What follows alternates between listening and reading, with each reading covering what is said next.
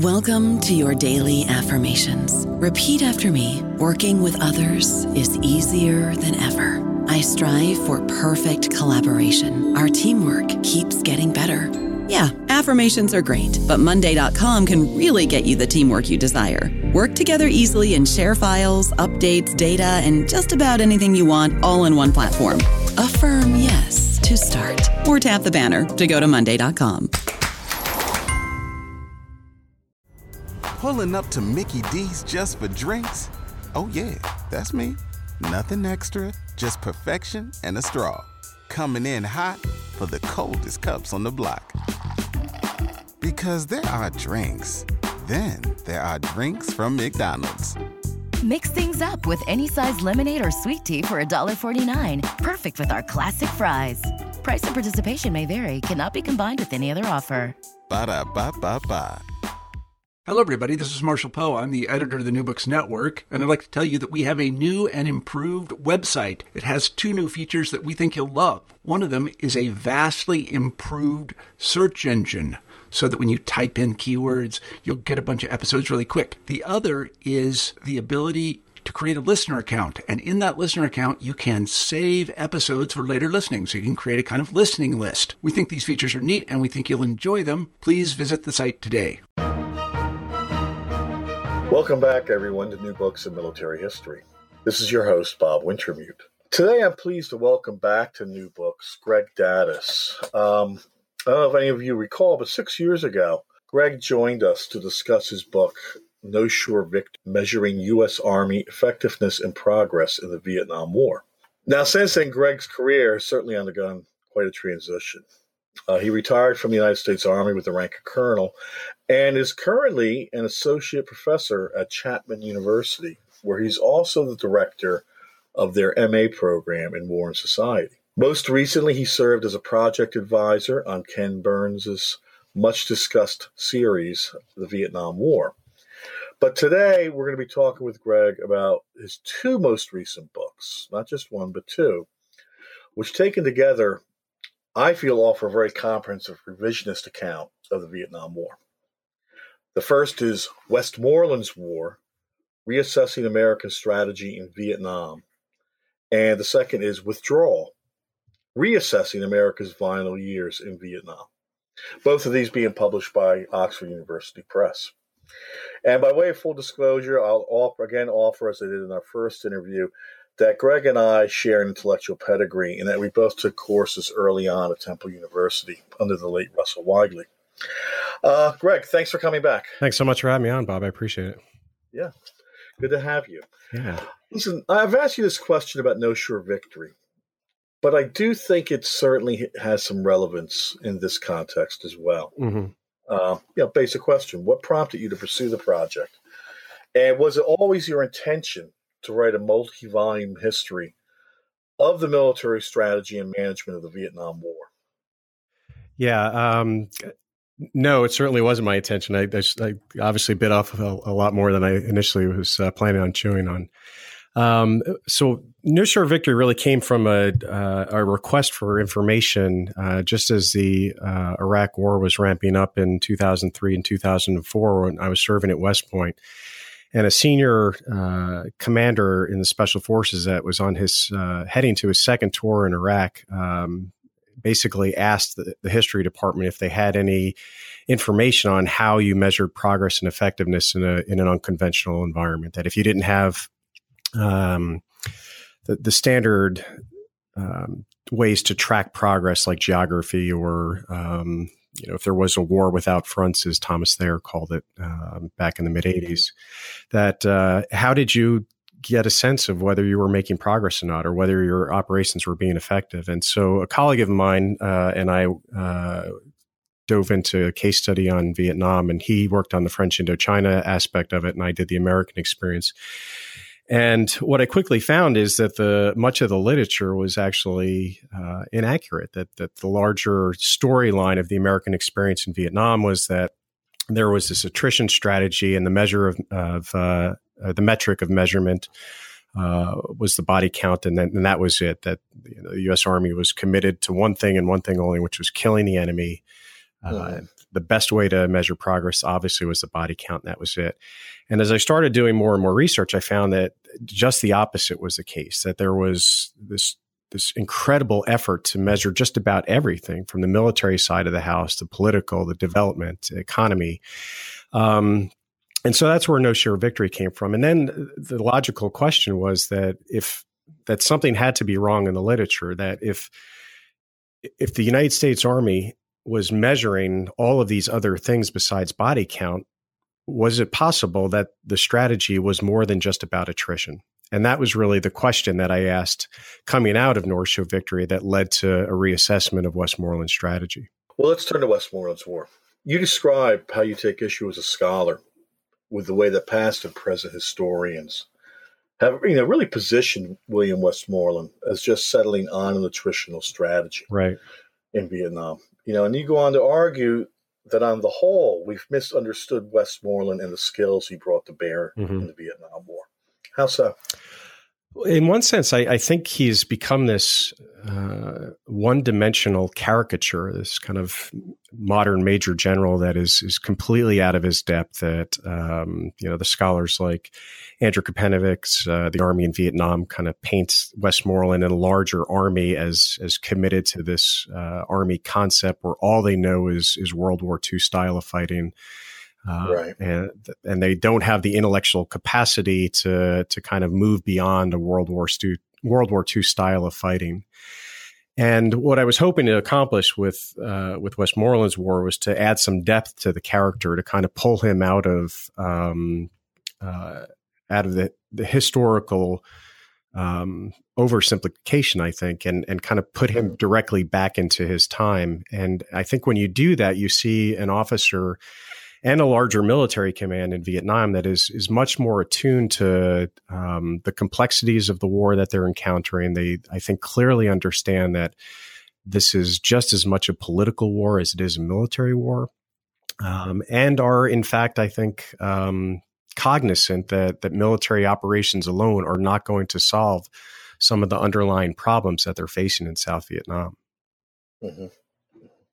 Well, you go on to argue the big part of the problem we have with understanding Vietnam as a whole is that, as a rule, the definition of strategy as applied to military operations is murky. How has that become an issue here? I think we're still dealing with that issue today, to be quite frank, and just trying to get a sense of what we mean by strategy. And there's so many definitions out there. I touched upon a few of them at the beginning of Westmoreland's War, just to kind of get a sense of the problem of coming up with a strategy and defining it. And if we think about what strategy means, you can go back to Clausewitz, obviously, and think about this as being something that's, in his term, the use of the engagement for the purpose of war. And then if you look at critics like B.H. Liddell Hart, who in World War I said that, this definition posed by Clausewitz was really a way to glorify battle, and that strategy had to be much more comprehensive and hopefully place you in a position where you can achieve a better state of future peace, as he called it. Or if you look at Colin Gray's more recent definition, where it's this bridge between military power and political purpose. And so I think that complicates the narrative, is that there's so many different definitions out there. And then when you actually look at the definition that the U.S. Army was using on the cusp of that organization going to Vietnam, it too is immensely complex and overarching, even to the point, I think, of being vague. That it characterizes strategy as political and economic and psychological. And what I found, in fact, is that rather than just being a simple strategy of attrition, of just focus on killing the enemy, Westmoreland, in fact, was very much in line with this contemporary definition of strategy, which I think was, in a sense, replicating what Liddell Hart was saying in terms of strategy needing to be comprehensive to hopefully achieve that better state of peace. Right. Well, this is all taking place against the backdrop of decolonization right. and the wars of national liberation. Exactly.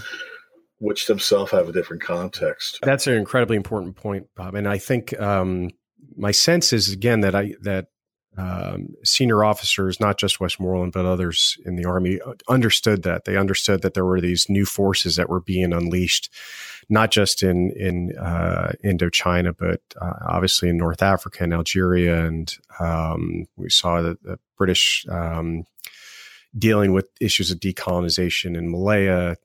So I think there is a sense among the officer corps at that time that this is very different than World War II, and decolonization and issues of independence and thinking about how these societies are going to define themselves in the modern era, in the post-colonial era, is also part of the larger problem that they're confronting.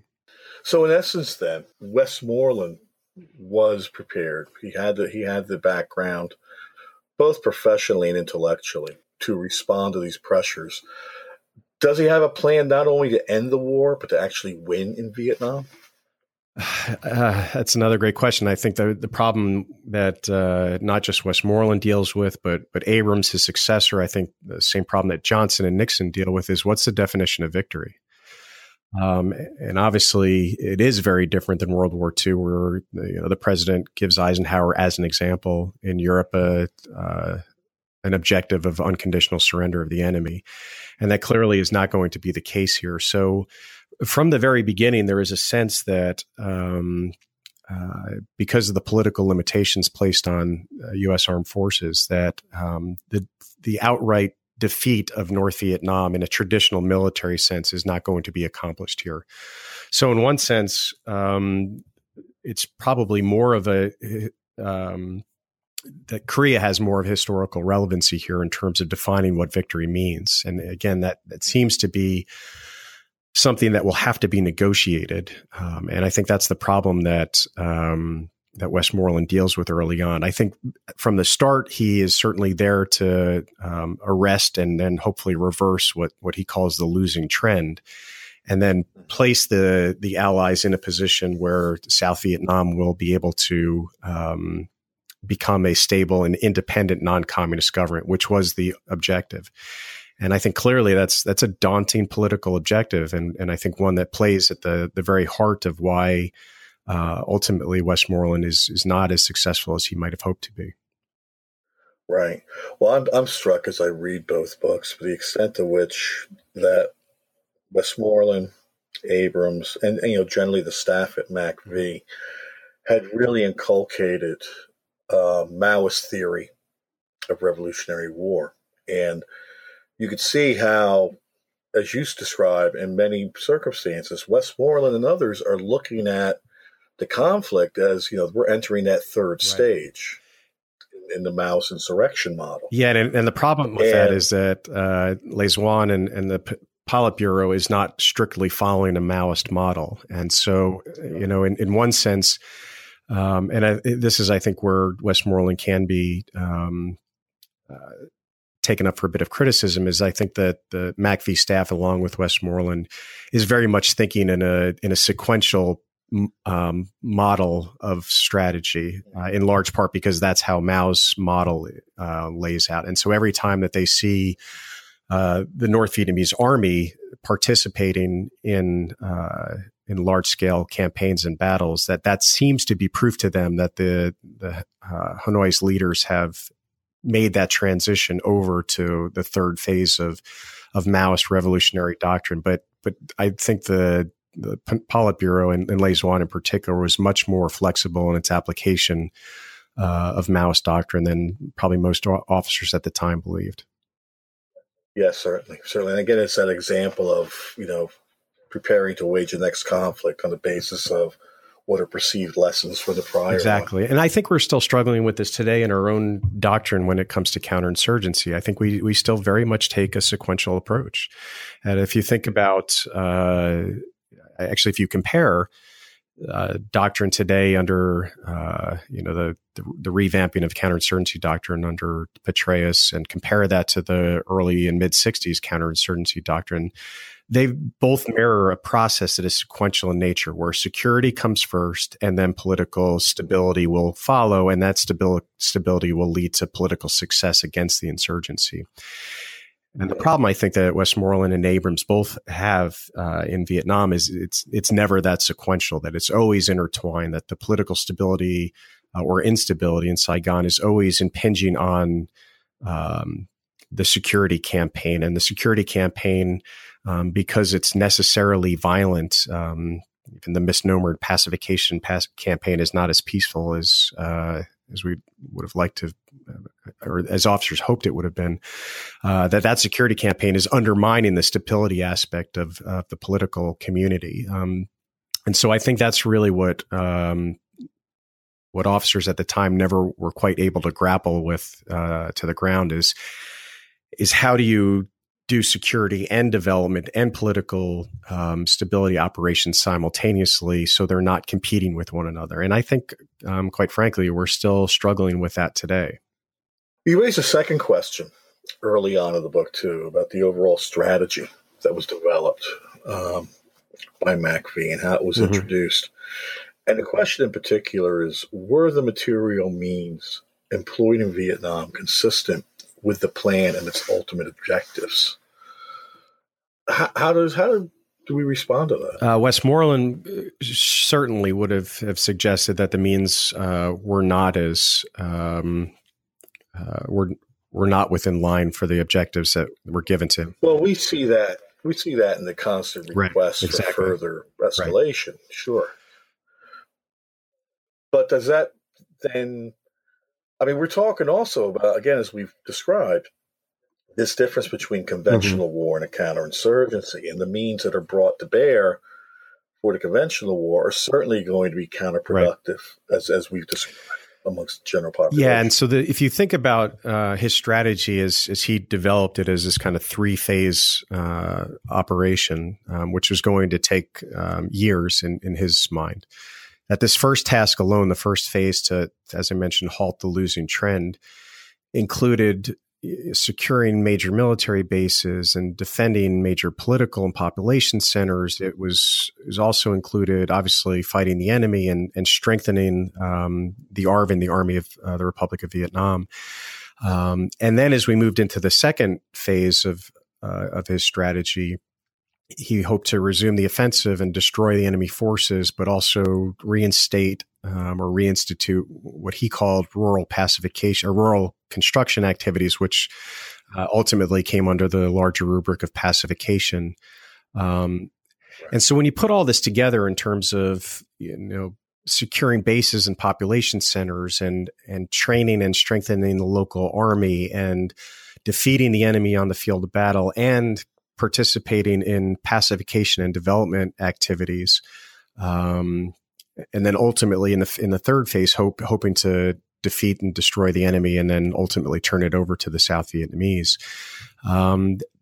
That's a lot of resources, and it's important to note here that they're not just military resources. There's a large, obviously, civilian effort that's part of the pacification campaign that will take hold in late 1966 and really get underway in 1967. So. That is a problem, I think. And McNamara actually acknowledges this in his memoirs after the war that, he said he acknowledges that he wished they would have had more of a discussion about more than just resources that were going to be put into the effort, but how those resources likely would have been able to accomplish the objectives set out for the military command. And so what I think you have happen is that early on in that spring of 1965, as the president, Lyndon Johnson, is getting ready to make the decision to send full ground combat troops to South Vietnam, there's a discussion about resources, but there's never a discussion about how those resources are going to be used in the most effective way to accomplish this larger political goal of a stable and independent non-communist South Vietnam. And that clearly is a major gap in the strategic planning process of the early American effort. Well, it's interesting, too, I think. I mean, when I teach Vietnam in my graduate courses. We just covered it briefly in a foreign policy course last semester. I try to make the case, or I encourage students to consider Vietnam not merely as the military contest, or even exclusively as a political contest, but looking at it through the lens and the framework of modernization theory. And this idea that we're going to save South Vietnam by remaking it in our image as much as possible.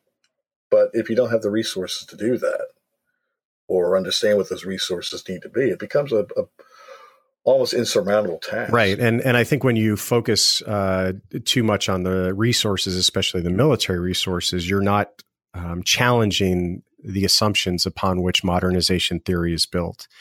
That it may very well be likely that local leaders do not see the United States as the apogee of political thought, that there may in fact have been a genuine commitment to communist theory, not just in North Vietnam, but in South Vietnam as well. And I think there wasn't enough discussion about that in terms of whether those, in a sense, almost New Deal reforms that were implanted into foreign policy thought were valid as we moved into the 1950s and into the 1960s. And yet, even at the beginning of the direct intervention in the spring of 1965, you have many prominent members in the Johnson administration looking at South Vietnam as a lost cause, at least in the absence of a stable government or a popular government. This creates an even taller order for Westmoreland. I think so. There's you do have the key dissenter inside the Johnson White House is Undersecretary of State George Ball, but really doesn't kind of get as much traction as he would have liked in terms of having the president reconsider some of his decisions when it comes to, as Ball called it, getting on the tiger's back and then not being able to know when you're going to get off. But yeah, I think that does complicate matters for Westmoreland because ultimately, at least my research concludes that it's really up to Westmoreland to come up with a strategy for Vietnam, and that's problematic because he doesn't really command the air campaign over North Vietnam. At least, I want to come back to that. That's a critical point. Yeah, unlike his predecessors, I think he's clearly dealing with a much more complex problem than just kind of fighting conventionally in Europe against the German army as just one example. And so the problem I think Westmoreland has is because there's not enough dialogue between the White House and MACV headquarters in these early stages, that he's really left to develop strategy on his own. And I think he probably would have been better served. I think the White House would have been better served if they had more intense debates about that strategy as it was unfolding. Again, and most importantly, in terms of whether the military tool was capable of accomplishing the political objective. Well, let's move towards the plan for waging war and safeguarding the civilian population in South Vietnam. Did William Westmoreland actively pursue an attrition strategy? Yes, partly. So I think the challenge here is to acknowledge that he clearly was waging a war against the enemy that was both conventional and unconventional.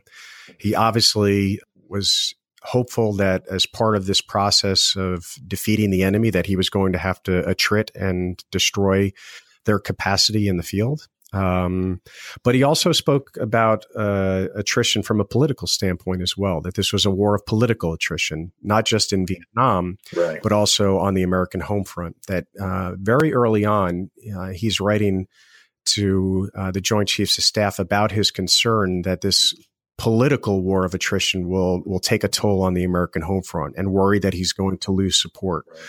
And then also that this attrition warfare inside South Vietnam is going to take a toll on the political community, not just in Saigon, but I think more importantly, among the rural population, which is a clear objective of Westmoreland's strategy to try and help build better relations between that rural population and the Saigon government and bring those two together. And again, as I mentioned earlier, that's part of the problem, I think, that with American strategy in Vietnam is that it starts to work at cross purposes with each other. Mm-hmm. Right. Right. Well, I mean, I appreciate your answer. I mean, I think it's a very nuanced position on and I think it's again, to relate this to more current day operations. It's hard to call this strategy something that is easily explainable to the American populace. How do you define our strategy in Iraq or Afghanistan? It's not simply a war of attrition. It's not just counterinsurgency. It's clearly not a war of annihilation.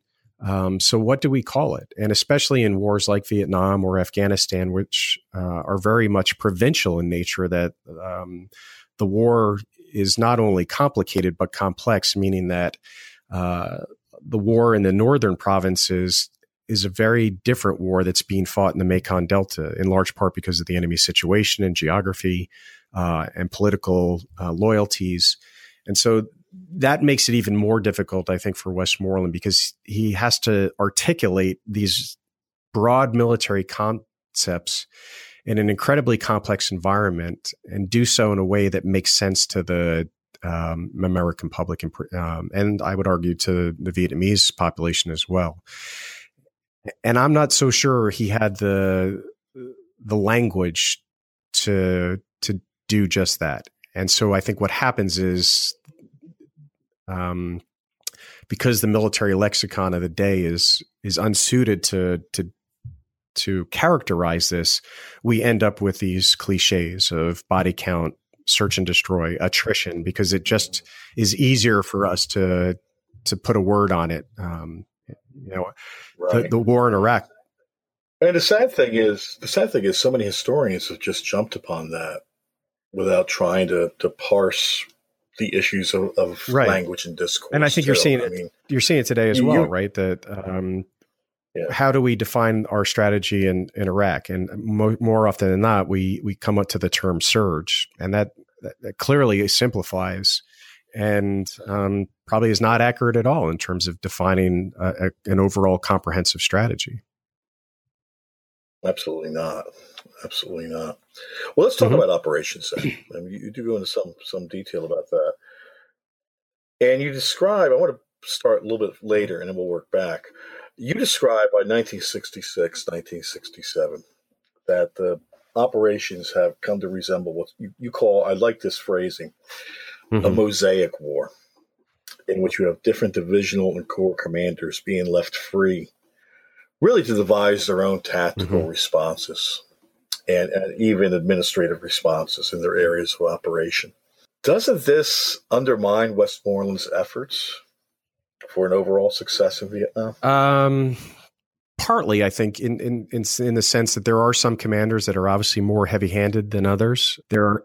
Right. You mentioned 4th Division. Although they're dealing with a very different war on the borderlands of South Vietnam, so they're worried about infiltration into South Vietnam, especially against North Vietnamese regulars.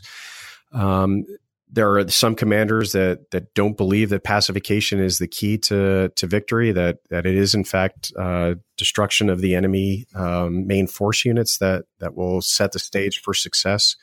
There are some commanders that don't get along well with their Vietnamese counterparts, which is a critical aspect of the war that often gets left out of the storyline.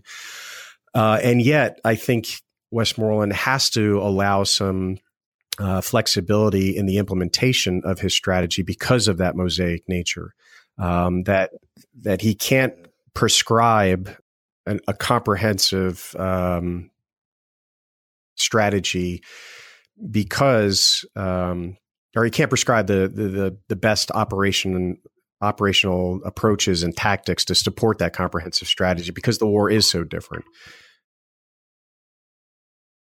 If you think of the war in the southern portion of South Vietnam and the Mekong Delta, the enemy is much more of an insurgency than what the Marines are dealing with in I Corps in the northern provinces. And so Westmoreland has to leave that up to the local commanders to figure out how best to deal with their specific problems. And Abrams will do the same exact thing under his tenure as well. Right. Right. Well, it's interesting. You raise I-Corps and the Marine Corps. I mean, that raises the other issue, which I've been at conferences, Society of Military History conferences, over the last few years, and there's been a big revival in scholarship on the combined action programs that the Marines instituted in I-Corps. Presented as a future model for counterinsurgency and such. How does Westmoreland respond to that? I think correctly in the fact that it's overblown. That this promise that the combined action programs poses never really matches reality. And I've actually done some research on this, and even the Marines themselves, in the official history of the Corps' participation in Vietnam, suggests that the CAPs never really kind of evolved as much as was hoped. So the other part of this clearly is that there's a suggestion that the Marines had it right, and the Marine commanders in the northern provinces were aghast at this strategy of attrition and wanted to follow a much more counterinsurgency approach. But again, that just is not. It doesn't quite bear out, especially when you take a look at the percentages forces put into the CAP program vice those that were left to conventional operations. And again, we have to keep in mind that those 5 northernmost provinces in South Vietnam were along the DMZ and along the borderlands with Laos. So it was much more of a conventional war, as you saw with the assault and siege on Khe Sanh as just one example, or the borderland battles in 1967. So the numbers, if I'm not mistaken, I think at no point during the war did the Marine Corps place more than 5%, and I think it's actually less than that, of their resources into the Combined Action Program. And at no point were any of the Combined Action Programs capable of kind of leaving behind a sustainable local presence. And so my sense is that that's kind of part of the myth of this failed strategy in Vietnam, is that Westmoreland clearly saw or was presented with a better opportunity and ignored that opportunity. And I just don't see that as being validated by the source material. Sure. Well, as you pointed out earlier, the air war certainly complicates matters as well.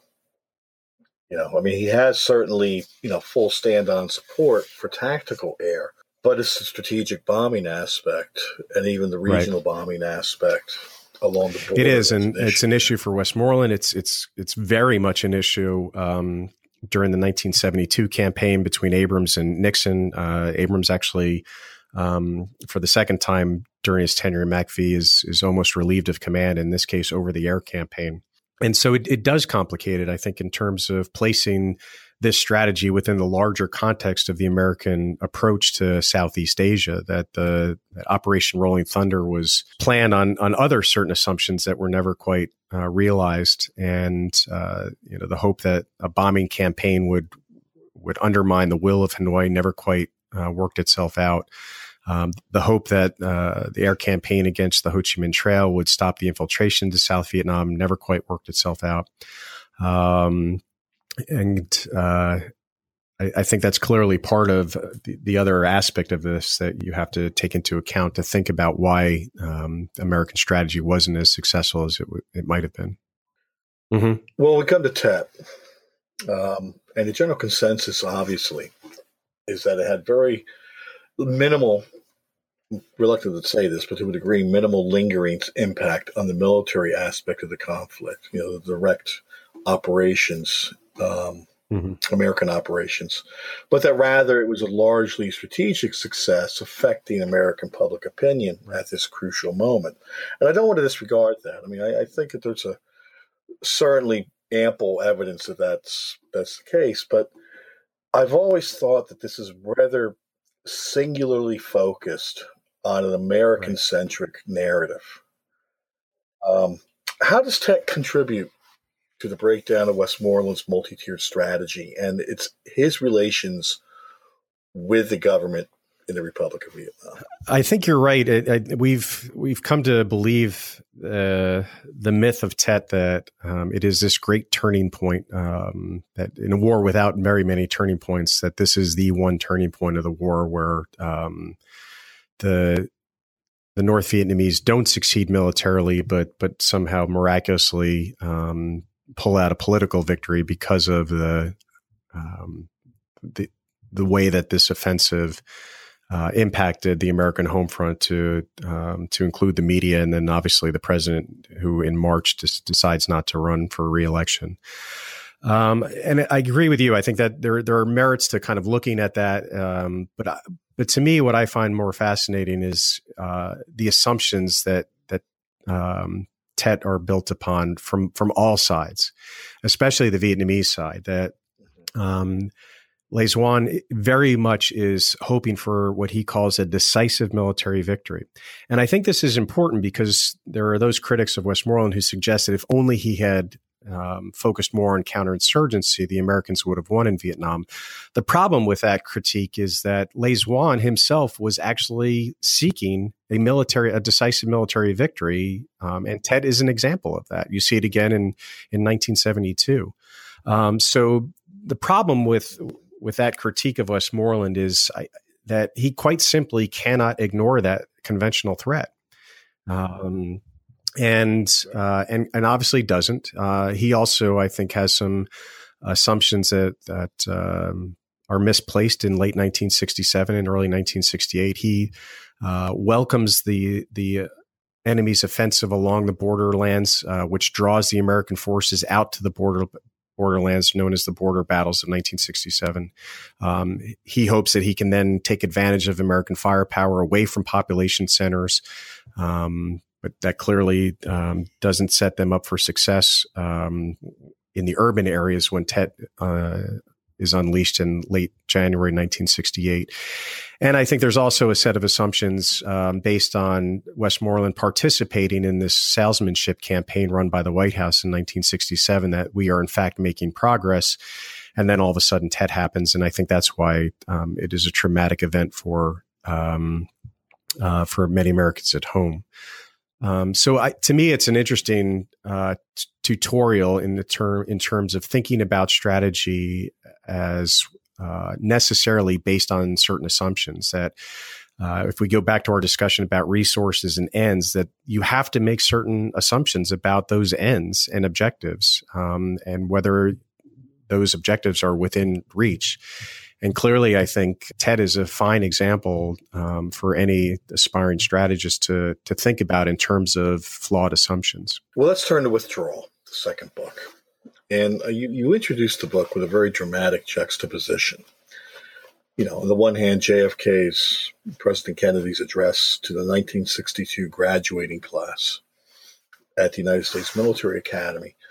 And then Richard Nixon's same experience with the 1971 class.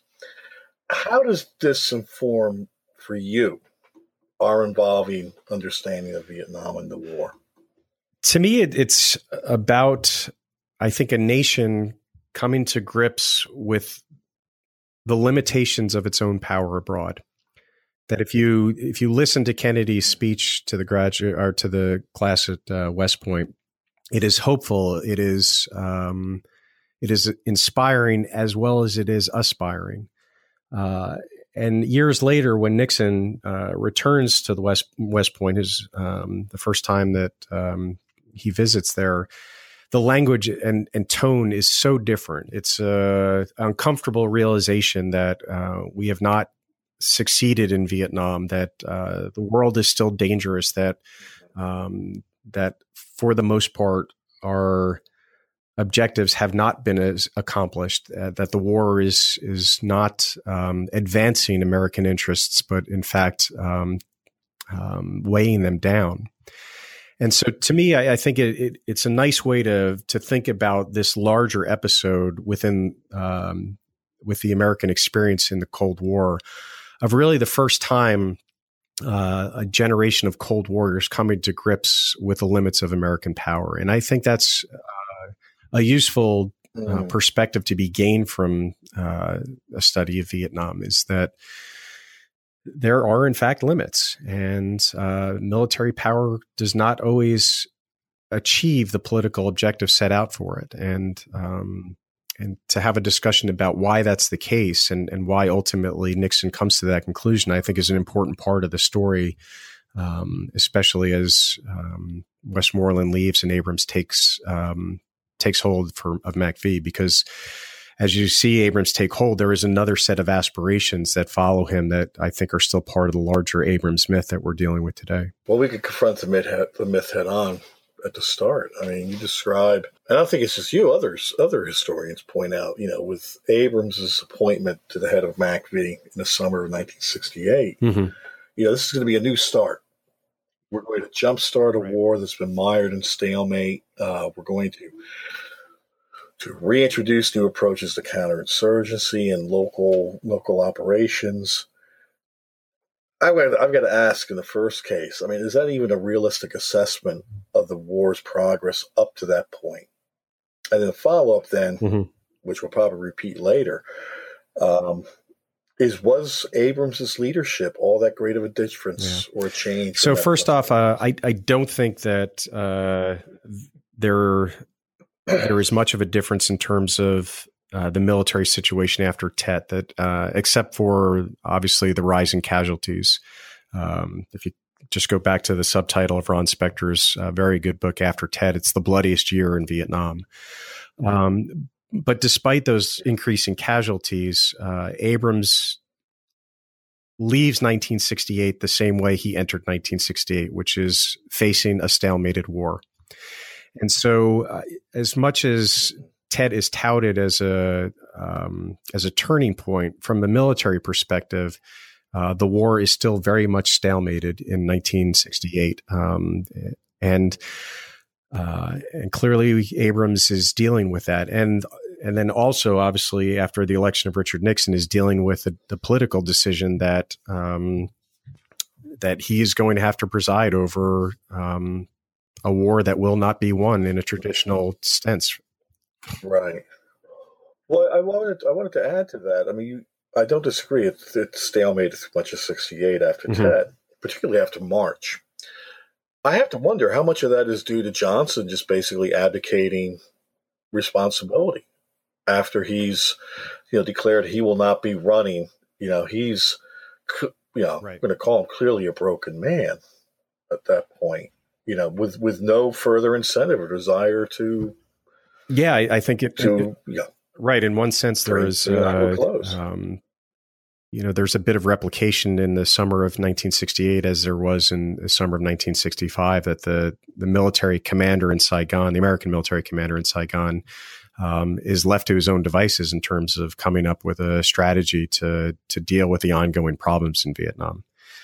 So that, Johnson making the political decision not to run leaves Abrams, in a sense, in the same place that Westmoreland was in terms of crafting a strategy that has not all that much input from the White House.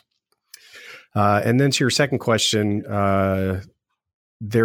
my research has found very little, if any, major changes to American strategy after Abrams takes over. And in one sense, I don't think we should be surprised by that. In fact, I have not found one program initiated under Abrams that was different than under William Westmoreland. Clearly, Abrams tried to think about the war, as he called it, a one war approach, that this was all synchronized and weaved together. Although it was Ellsworth Bunker in May of 1967 who came up with that term, the ambassador to South Vietnam. So this idea that Abrams comes in with this brand new approach, I think, is wrongheaded, because Ambassador Bunker is talking in those terms, one war, before Abrams even arrives in Vietnam. And I think what you also see is still very much a sequential approach, that obviously Abrams is focusing more attention on training and equipping and hopefully modernizing the South Vietnamese army, because he knows that they're going to take more and more, they're going to have to shoulder more and more responsibility. He very much tries to take advantage of Tet and the destruction, though not outright defeat, of the National Liberation Front, known as the Viet Cong, and that the damage they took to their political structure, Abrams wants to take advantage of that and re-emphasize pacification efforts. But he's still very much talking in terms of getting after the enemy, of striking crushing blows, of defeating him decisively. So I just don't get a sense that Abrams was any more imaginative than Westmoreland was when it came to approaching the war. He clearly is dealing with a different set of political initiatives under Nixon, who's decided even before he enters office, as he recalls in his memoir, that total military victory was no longer possible. So clearly Abrams is dealing with that. But from a strategic standpoint, I just haven't seen any evidence that there was much of a major change. And in fact, the new official history from the Center of Military History is coming out this week that covers the Tet period. And the main author of that book has found no major change in strategy as well. Wouldn't be appropriate to talk about all this without raising the counter arguments that a number of historians and writers have brought up about America's performance in Vietnam. Starting from their criticism of Vietnamization to pacification to their almost fanciful appreciation of the Phoenix program and such. We could start with Vietnamization. There's those historians, Louis Sorley, you name it. There are others, Harry Summers and such, who insist that America's military performance in the field was the only factor that matters in determining victory, and that Vietnamization came too early. And had American forces been allowed to continue in the field, free of political interference, we could have somehow achieved a victory. I just can't see if there's ever really an alternative to de-escalation. No, I don't think there is. And I'm troubled by the argument that suggests that if only military officers were given more political leeway, a different outcome. Because quite frankly, that's not what war is. War is a political act. And the suggestion that if only military professionals can be left alone in waging war, that takes the process of war itself out of its necessary context, which is a political act. And so I've never been all that found compelling this argument of a military victory and a political defeat, because it just tries to parse out military action from what war is. Well, it also has, I think, this nefarious political context as well.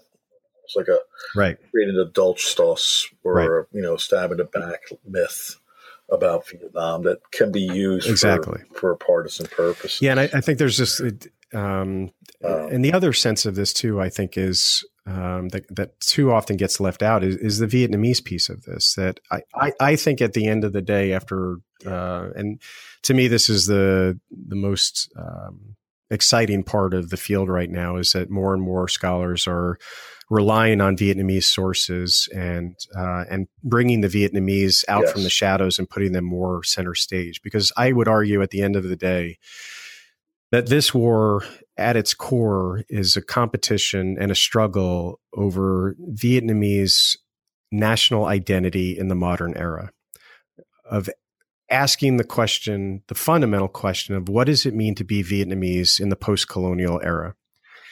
And I'm just not so sure that William Westmoreland or Creighton Abrams could have answered that question. I don't think any outside military force, regardless of how brilliant the commander was, could have answered that question. That fundamentally was a Vietnamese question that had to be answered by Vietnamese themselves. And I think that's what ultimately is a portion of this story that too often gets left out of arguments by the likes of Harry Summers or Bob Sorley, is that it just takes that fundamental question out of it. And if only we had stayed longer, if only we didn't, if only we had the political will, things would have turned out differently. Right. Right. It was a whole laundry list of items there. And again, we can go on about that at great length, but I want to focus some attention on My Lai and what it represents, not to the American public. There's been a lot of great analysis of this over the last few years as well. And I'm thinking, too, of Joseph Fry's book, The American South and the Vietnam War, which gives a counter-narrative of how Americans viewed My Lai in the southern United States. But how does the fact of the massacre and is being revealed, and then the subsequent investigation and trial affect MACV and affect the senior echelons and the staff there, not only in their management of an instrument that's very damaged, but also in relating to the representatives of the Vietnamese government? I think it's part of a larger problem that MACV deals with throughout its tenure in South Vietnam, and that is how are military operations affecting the civilian population. And I think I'm not convinced that those like Nick Turse who argue in Kill Anything That Moves that killing civilians was part and parcel of American command planning. That's another really nefarious kind of trope. Yeah, and I actually have been in those portions of the National Archives, the Vietnam Crimes Working Group files, and I sympathize with authors like Turse because when you go through those files, it's emotionally draining and a very sad and ugly chapter of our American military history is brought out by spending time in those files. And clearly there were soldiers like Calley who failed in their moral obligations as officers and soldiers. And that clearly disrupted the larger objectives that the American command and the South Vietnamese themselves were trying to accomplish that, as you mentioned, complicated the relationship between MACV and the Saigon leadership. But I also, in my studies, have found that that both Westmoreland and Abrams were very much committed to trying to limit as best as possible wanton destruction of the civilian population. That they understood that this was a contest over loyalty and political loyalty, and that when civilians were killed unnecessarily or murdered purposefully, that was damaging their overall possibility of achieving their political objectives. But I also think it is an interesting, quite larger question here of what war does. I think, as you mentioned, there are clearly many, not just in the South, but many Americans who are sympathetic with Calley, that feel that he's scapegoated, that this isn't Calley, this is what war does to young American men. And many in the anti-war movement, as an example, will sympathize with Calley and use him as an example of what war does to good young American boys and why we need to leave Vietnam.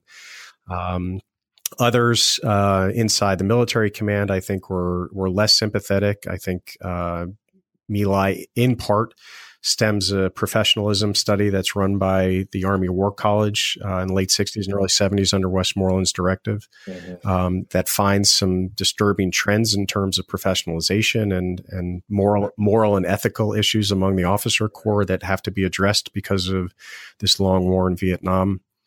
And I think this is something that we'll probably continue to debate for years to come in terms of moral responsibilities about how war erodes combatants morally and ethically. What are our responsibilities to the civilian population in a war that is fought among the population themselves?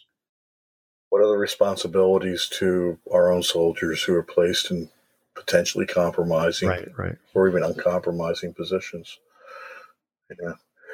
Well, it's another constant in the meta-narrative about Vietnam. It's evolved over the last 50 years. The idea that soldiers and Marines, at least by 1970, right, are strung out on drugs and becoming largely ineffective in the field. Not very. How reliable is this? I don't think at all. I think clearly, and Abrams very much is dealing with this in MACV headquarters, that after Tet in particular, I think you see many more draftees who are coming in that are not only more politically conscious than their predecessors, but are also more willing to experiment with drugs, to be more open-minded about that type of thing. But my sense is that that narrative is overblown, that for the most part, the larger American command and the soldiers in that command perform their duties just as competently as their predecessors did. I think the problem that occurs is one of not being able to reconcile the issues of fighting in a war that you're withdrawing from. And I think that complicates the willingness of soldiers to sacrifice and even potentially sacrifice their lives for a war that they know is not going to be won. Yeah, I'm going to borrow directly, again, your own questions that you raise as you begin to summarize the end game in Vietnam for MACV. And that question is, at what point would American military and civilian leaders finally lose their leverage over the course of events inside South Vietnam? Now, some might argue this took place as early as 1965. Why raise it here at this point? Well, I think it's a question that has to be asked in terms of Nixon's responsibilities to leaving the war, and he very much comes in, as I mentioned, knowing that total military victory, as he calls it, was no longer possible, and announces in late 1969 that the mission of the Americans in Vietnam is to basically hand over the war to the South Vietnamese, to give them full responsibility of state security to the South Vietnamese themselves. So I think the question then becomes is how quickly should Nixon have left the war? The argument is that we stayed on for 4 more years at a cost of thousands and thousands of more Americans and Vietnamese lives to accomplish not much. Whereas if we just ended the war as soon as Nixon took over, we would have saved an incredible amount of life and resources and ended up in the same place. Now, Nixon's retort to that, as well as Kissinger's, was that we had to withdraw from Vietnam as a matter of policy, not as collapse, that this was still part of a larger puzzle within the Cold War of trying to balance a renegotiation with the Russians and with the Chinese in terms of rethinking about larger Cold War relationships. And if we left Vietnam as a matter of collapse rather than policy, that was going to undermine Nixon's larger foreign policy aims. It doesn't ring very, very strong or very true. I don't think, because you consider that as you can't help but today consider that as a purely Amer-centric or American exceptionalist view. Because, of course, who are the people who are really suffering? Yeah, it's a Vietnamese, in addition obviously, to American soldiers and casualties. When does Nixon give up on Abrams? And is that, how? What does that say about Richard Nixon's own character? Well, I think there's a frustration that is building with Abrams as early as 1970. There's not a lot of faith in Abrams as a military commander, and especially in Lam Song 719 in 1971, they feel that the White House feels that Abrams is misleading them in terms of evaluating the larger campaign.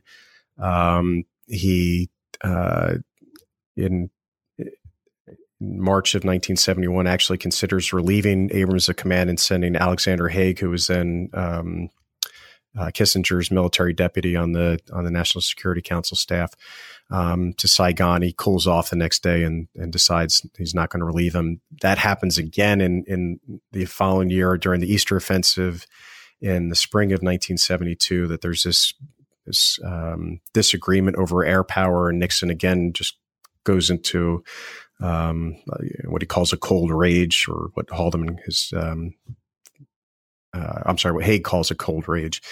And, so I think what it says is not so much about Nixon himself and the relationship he has with Abrams, which is difficult at best. But I think what it says is something larger about Vietnam, in the sense of, why is it that the commander-in-chief is frustrated with his military commander? And I think it is because, going back to how I think Withdrawal and Westmoreland's war linked together, is the complexity of strategy, that Nixon's strategy is just as complex as anything under Johnson's era, that Nixon is trying to engage in Vietnamization, as you mentioned, which is handing over the South Vietnamese, the war, pacification. There's diplomatic isolation with North Vietnam. There's peace negotiations. There's the withdrawal of U.S. forces. That's a complicated problem for Abrams to figure out in terms of implementing that strategy. And when Abrams is incapable of doing that to Nixon's satisfaction, I'm not sure any officer would have been able to do it to Nixon's satisfaction, just because it was so complicated. That causes frustration in the White House. Now, I don't think Abrams does himself any favors. He's not. He's been sick. Man. And as I mentioned in the book, I don't think this is a salacious footnote, but he's got a drinking problem. That drinking problem is made aware of in the White House, and so they see these kind of personal failings as professional failings as well, that are interlocked. And I think that's why that contributes to this rocky relationship between the White House and MACV headquarters. And that, I think, just complicates the withdrawal process from Vietnam, is because you have such a contentious relationship between MACV and the White House that that strategy of withdrawing from Vietnam as a matter of purpose, in many instances, is undermined because of this poor relationship between these two critical personalities in the war. Well, you get to the end, and what I, again, appreciate about what you've done here is you make the strongest case I've seen in a book that is, or two books that are focused on the American perspective of the war. Mm-hmm. Strong case for Vietnamese agency in its outcome. And then no matter what the United States did militarily, the war's outcome resides with the Vietnamese conduct of the war. And mm-hmm. You've spoken about this already. I think it's valuable, not merely in a historical context, but I think also as an educational context, as we look at how we can take these case studies that you've developed, and as you mm-hmm. say, look at current policy, look at current initiatives, and even future ones. What would you suggest would be the biggest takeaway for readers of Westmoreland's War and Withdrawal as they look beyond Vietnam? I think it's, as I mentioned earlier, that there are limits to what we can accomplish. And to me, the value of rethinking about Westmoreland's strategy in particular is the narrative that is encouraging to policymakers is that Westmoreland had a single focus, which was attrition. When Abrams takes over, he turns the war around because he has a more comprehensive approach, places the Allies on the precipice of victory, and then it's the civilian policymakers that pull the rug out from not just the American military command, but from the Saigon leadership and the South Vietnamese population as a whole. That narrative, I think, is not only problematic, but potentially dangerous, because it tells this story of this savior general coming in and with a new strategy and a new thought process can turn around a war almost immediately. However, if we look at Westmoreland's strategy as something much more comprehensive than just attrition and see that it still came up short, that tells a very different story, I think, and a much more important story. That what if Westmoreland approached Vietnam more holistically than is the standard narrative? What if he felt, or what if he included political, economic, development issues into his strategy, as well as trying to destroy the enemy, and still failed to accomplish his political objectives? That tells a very different story, I think, for current day policymakers. And if we continue that story, where a new commander comes in and tries to make adjustments, we can say that maybe he Abrams emphasized things slightly differently than Westmoreland did, and still was only able to achieve a stalemate, then that should tell us something about the limits of American power abroad and the assumptions we make about military power offering us political objectives in a rather easy fashion.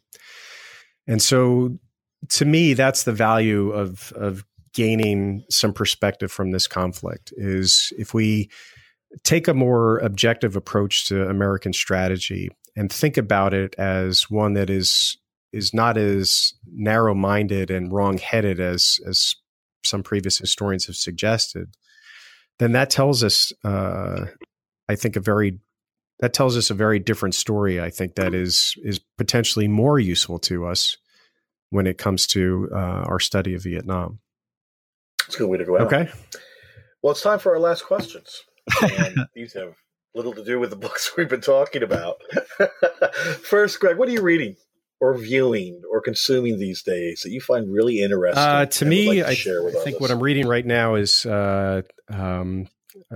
works that are related to what I'm teaching this semester, which is a graduate course on war, myth, and memory, which I've just been really excited about putting together and teaching. And so what we're doing is kind of taking as much as we can, a holistic approach to how societies not only remember war, but turn war into certain myths and how war can become, in a sense, politically useful. And so I'm reading just some wonderful works. We're using David Blight's Race and Reunion on Civil War memory, which obviously has been in the news lately. We've got some great works we're going to be tackling on how Americans and Germans and Japanese all remembered the Second World War differently. Exactly. One of them, and as an example, the complicated post-war memory in Germany of the Second World War, I think is fascinating for students to tackle. We're taking a look at the My Lai massacre from the Vietnamese perspective, not from the American perspective, and how it's remembered there. So it should be I think an exciting course in terms of seeing how history is used and often misused to construct certain collective memories in societies and certain myths that are oftentimes socially or politically useful. And so, yeah. I'll be looking online to get your syllabus. I want to check that reading list out. So, well, the second question then is what's next on your slate? I mean, what well, I think I've said all I can say about American strategy, so I don't think I've got anything left in the tank when it comes to that. So, what I'm looking at now is more of a social and cultural study of the 1950s and 1960s in terms of masculinity and its relationship with the armed forces through the specific lens of men's adventure magazines in the 1950s and 60s, and how the construction of military masculinity is portrayed in these magazines, how relationships between men and often soldiers or veterans, relations between men and women. And often I think what you find in these magazines too is a strain of sexual violence that what I'm hoping to explore is the narrative space that is opened up in these magazines that might be replicated in Vietnam. Well, I mean, I envy you in that, but I would love to work on a project like that myself. But by the time I get there, it's going to be all gone. Yeah, very little of it will be left for me. Yeah, thanks so much for having me on. Well, Greg, I enjoyed the conversation. I really did. I really enjoyed it. Okay, sounds good. Good luck on everything going forward. And for our listeners, this is your host, Bob Wintermute, signing off for New Books in Military History. Thank you for listening.